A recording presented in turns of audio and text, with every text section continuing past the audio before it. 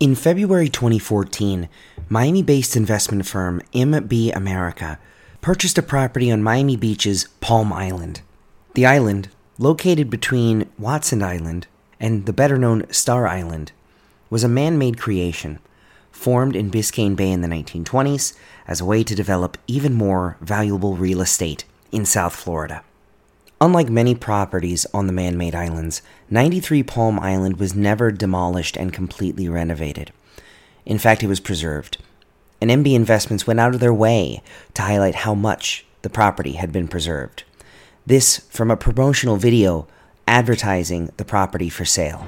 MB America and more than 50 specialists from Boston gave their all to perpetuate the grandeur of the great Hollywood filmmakers and the era of swing that took the world by storm, enchanting us with the glory and the vibrant dream of the American New Deal.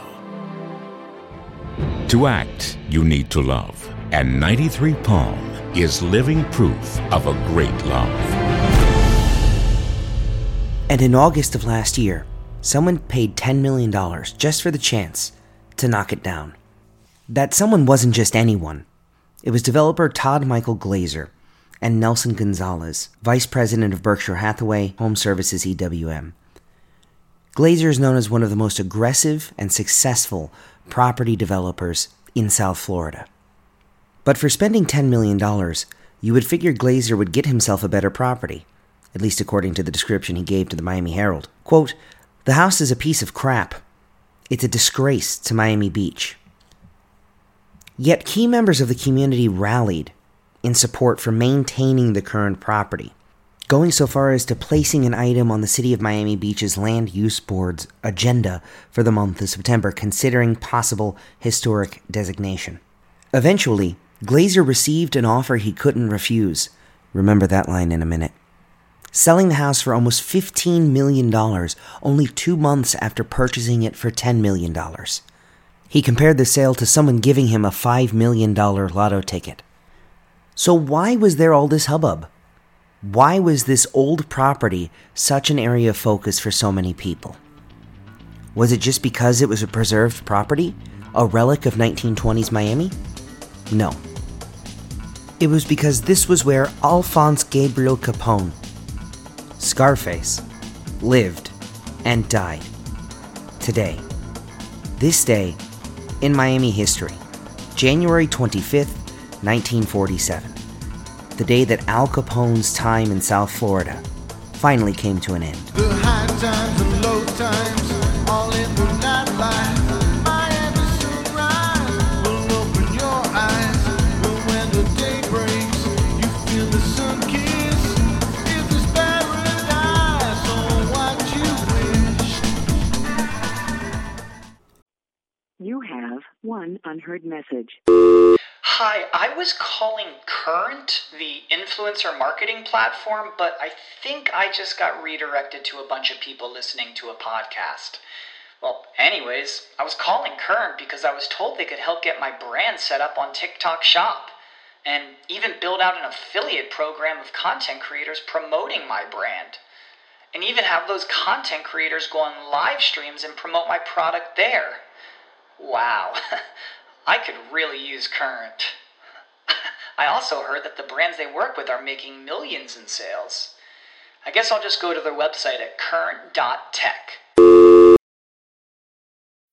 When you need mealtime inspiration, it's worth shopping Kroger, where you'll find over 30,000 mouth-watering choices that excite your inner foodie. And no matter what tasty choice you make, you'll enjoy our everyday low prices, plus extra ways to save, like digital coupons worth over $600 each week. You can also save up to $1 off per gallon at the pump with fuel points. More savings and more inspiring flavors make shopping Kroger worth it every time. Kroger, fresh for everyone. Fuel restrictions apply. Al Capone's life ended in Miami, but it began, like many Miamians, in New York, born on January 17, 1899. However, the city he's most associated with is Chicago. Capone was sent to the Second City in 1919 at the suggestion of Johnny Torrio, the man who came up with the idea for the National Crime Syndicate. It wouldn't take long for Capone to establish himself in Chicago, rising to become one of, if not the most, powerful mob boss in America. But the problem is that the life expectancy for such a figure is not exactly as long as Capone might have wanted, and the pressure that he faced from both rival gangs and from political forces in Illinois began to be overwhelming.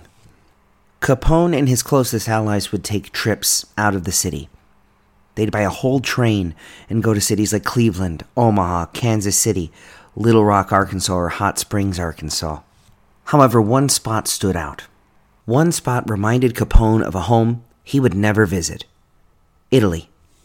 That spot was Miami. He arrived in Miami with the intention to stay a while in December of 1927. He had called Miami the Garden of America, the sunny Italy of the New World, where life is good and abundant, where happiness is to be had even by the poorest. Poverty would not be a problem for Al Capone. Capone presented a very interesting question to Miami society at a very interesting time. He was well known as a mobster, and significant portions of the Miami community immediately worked to try to force Capone out of South Florida. But at the same time, this was 1927 and 1928. The real estate boom had bust, and Miami, a city which wasn't completely unaccustomed to living a little bit outside of the law, maybe couldn't afford to be so picky. Miami Beach Mayor J. Newton Lummis Jr. and City Manager Claude Henshaw requested a meeting with Capone, and Capone granted the request. He sat down with the two men and told them that if they wanted him to leave, he would do so. They confided that they weren't happy with him being in town, but also had no intention to use the force of law to push him out. And so, an uneasy truce was struck. A more fruitful relationship for Capone would come in the person of Parker Henderson Jr. Henderson Jr., the manager of the Ponce de Leon Hotel, where Capone stayed originally, became fast friends with the mob boss. He became a kind of gopher, running errands, signing documents, even facilitating the purchase of 93 Palm Avenue. However, two problems soon emerged for Henderson Jr. Eventually, Capone asked him to purchase guns from a pawnbroker in Miami and deliver them to a hotel room. Now, that sounds like a problem for anyone. But it's particularly a problem when you're Parker Henderson Jr. and your father is Parker Henderson Sr., the most recent former mayor of Miami. In case you couldn't tell by now, one of those guns is going to wind up being pretty important. In fact, one of those guns was used to murder Frankie Yale. Yale had been Capone's second employee, based out of Brooklyn, assisting the boss getting Canadian whiskey into the United States. However, Yale was taking a cut of the profits, and this was something that Capone would not tolerate. Yale was killed on July 1st, 1928, in the first instance of a submachine gun being used for a mob hit in New York City. However, it was the handgun that was registered to a Miami purchase and placed Parker Henderson Jr. in legal peril. It would take months before New York district attorneys would be able to connect the gun to Henderson and eventually Henderson to Capone. But by 1929, they believed they had the chance to make a connection. So, Louis Goldstein, an assistant district attorney from New York, flew down to Miami and met with Robert Taylor, the Dade County solicitor. And they asked for Capone to come in to testify about what happened with Yale. The date of that meeting? February 14th, 1929. The same day that 7 members and associates of Chicago's North Side Gang were killed, execution style, in the St. Valentine's Day Massacre. Taylor, Goldstein, and Miami had unwittingly provided Capone the perfect alibi for any involvement in the massacre. But Taylor and Goldstein had another way that they were going to try to put Al Capone in prison. A number of the questions asked of Capone that day dealt with finances, so much so that Capone thought it was strange. He never saw the financial charges that would eventually bring him down. But before he faced those charges, he would have to face a fusillade of legal challenges in Miami-Dade County. Dade Public Safety Director Sam D. McCreary issued an arrest-on-site order, leading to Capone being arrested 3 times in May 1930 alone. In response, Capone filed suit, alleging harassment and false imprisonment. McCreary got the lawsuit dropped, then pressed charges against Capone, alleging perjury in Capone's original lawsuit filing. This chain reaction would eventually present one of the most dramatic courtroom scenes in the history of Miami-Dade County. He just kept on disobeying our orders and was arrested. Let's back up. Out of those 4 arrests, how many of those stuck? Stuck? What do you mean, stuck? How many was he found guilty of committing a crime? There's that twitch again. I hate to bring it up. That audio you just heard is actually not from the 1930 trial, but it was from a reenactment based on the original transcript of the trial staged in Miami-Dade County in 2010, celebrating the centennial of the modern local court system here. The trial presented a real opportunity for law enforcement to put Capone away. Of course, it wouldn't be for murder or rum running or anything like that, but it appeared to be something. Judge E.C. Collins had other ideas. He ruled from the bench, dismissed the charges, and Capone was set free. It was the latest in a long line of legal victories for Al Capone, but it would wind up being his last. The next day, Capone decided to move to Broward County, where he had an entirely new development in mind, a large island where he could live a life of following the law, or maybe running a whole new kind of prohibition-eluding empire. None of Capone's big plans came to pass, and if you know anything about Al Capone's history, you know what happened next. Al Capone is through. Facing trial on income tax evasion, Al Capone finds an aroused government ready to put him behind bars. Overlord of every type of vice, the man who rose to power during Prohibition leaves federal court a convicted felon. Those questions about finances in Miami in 1929 weren't just idle chit-chat. They were the beginnings of a tax evasion inquiry, an inquiry that would land Capone behind bars. The murder, the violence, the rum running, the government could never pin that on Capone, but they did know he had a fancy house on Palm Island and no income to report. Capone would not serve all 11 years in prison. He would eventually do about 7.5. The reason? Failing health. Capone was diagnosed with both syphilis and gonorrhea upon his entry to the Atlanta U.S. Penitentiary in May 1932. Both diagnoses eventually led to a neurosyphilis that progressed throughout his time in prison. He bounced from Atlanta to newly opened Alcatraz before a request for parole by his wife, May, was eventually granted on November 16, 1939, citing his reduced mental capabilities. He spent time at Union Memorial Hospital in Baltimore in 1939 and 1940, receiving some treatment, before he was discharged to Palm Island, Miami Beach, Florida. An important question to ask is, of course, if Capone was found guilty of tax evasion, why didn't the federal government wind up with the house at 93 Palm Avenue? Well, the simple answer is, his wife and his brother Ralph found the money to keep it. Every time the government attempted to sell the Palm Island mansion, the Capones found the cash and kept it in the family. Reports of Capone's actual condition at this time vary a bit. Some lean on the reports of his physician and a Baltimore psychiatrist who claimed that he had the mentality of a 12-year-old child in 1946. Others report a man who definitely suffered from a decline in mental acuity and certainly could not handle the day-to-day roughness of the mob game, but could enjoy a fish off the back pier or reading the day's newspaper. But Capone's days were numbered. A stroke on January 21, 1947, dealt the first blow.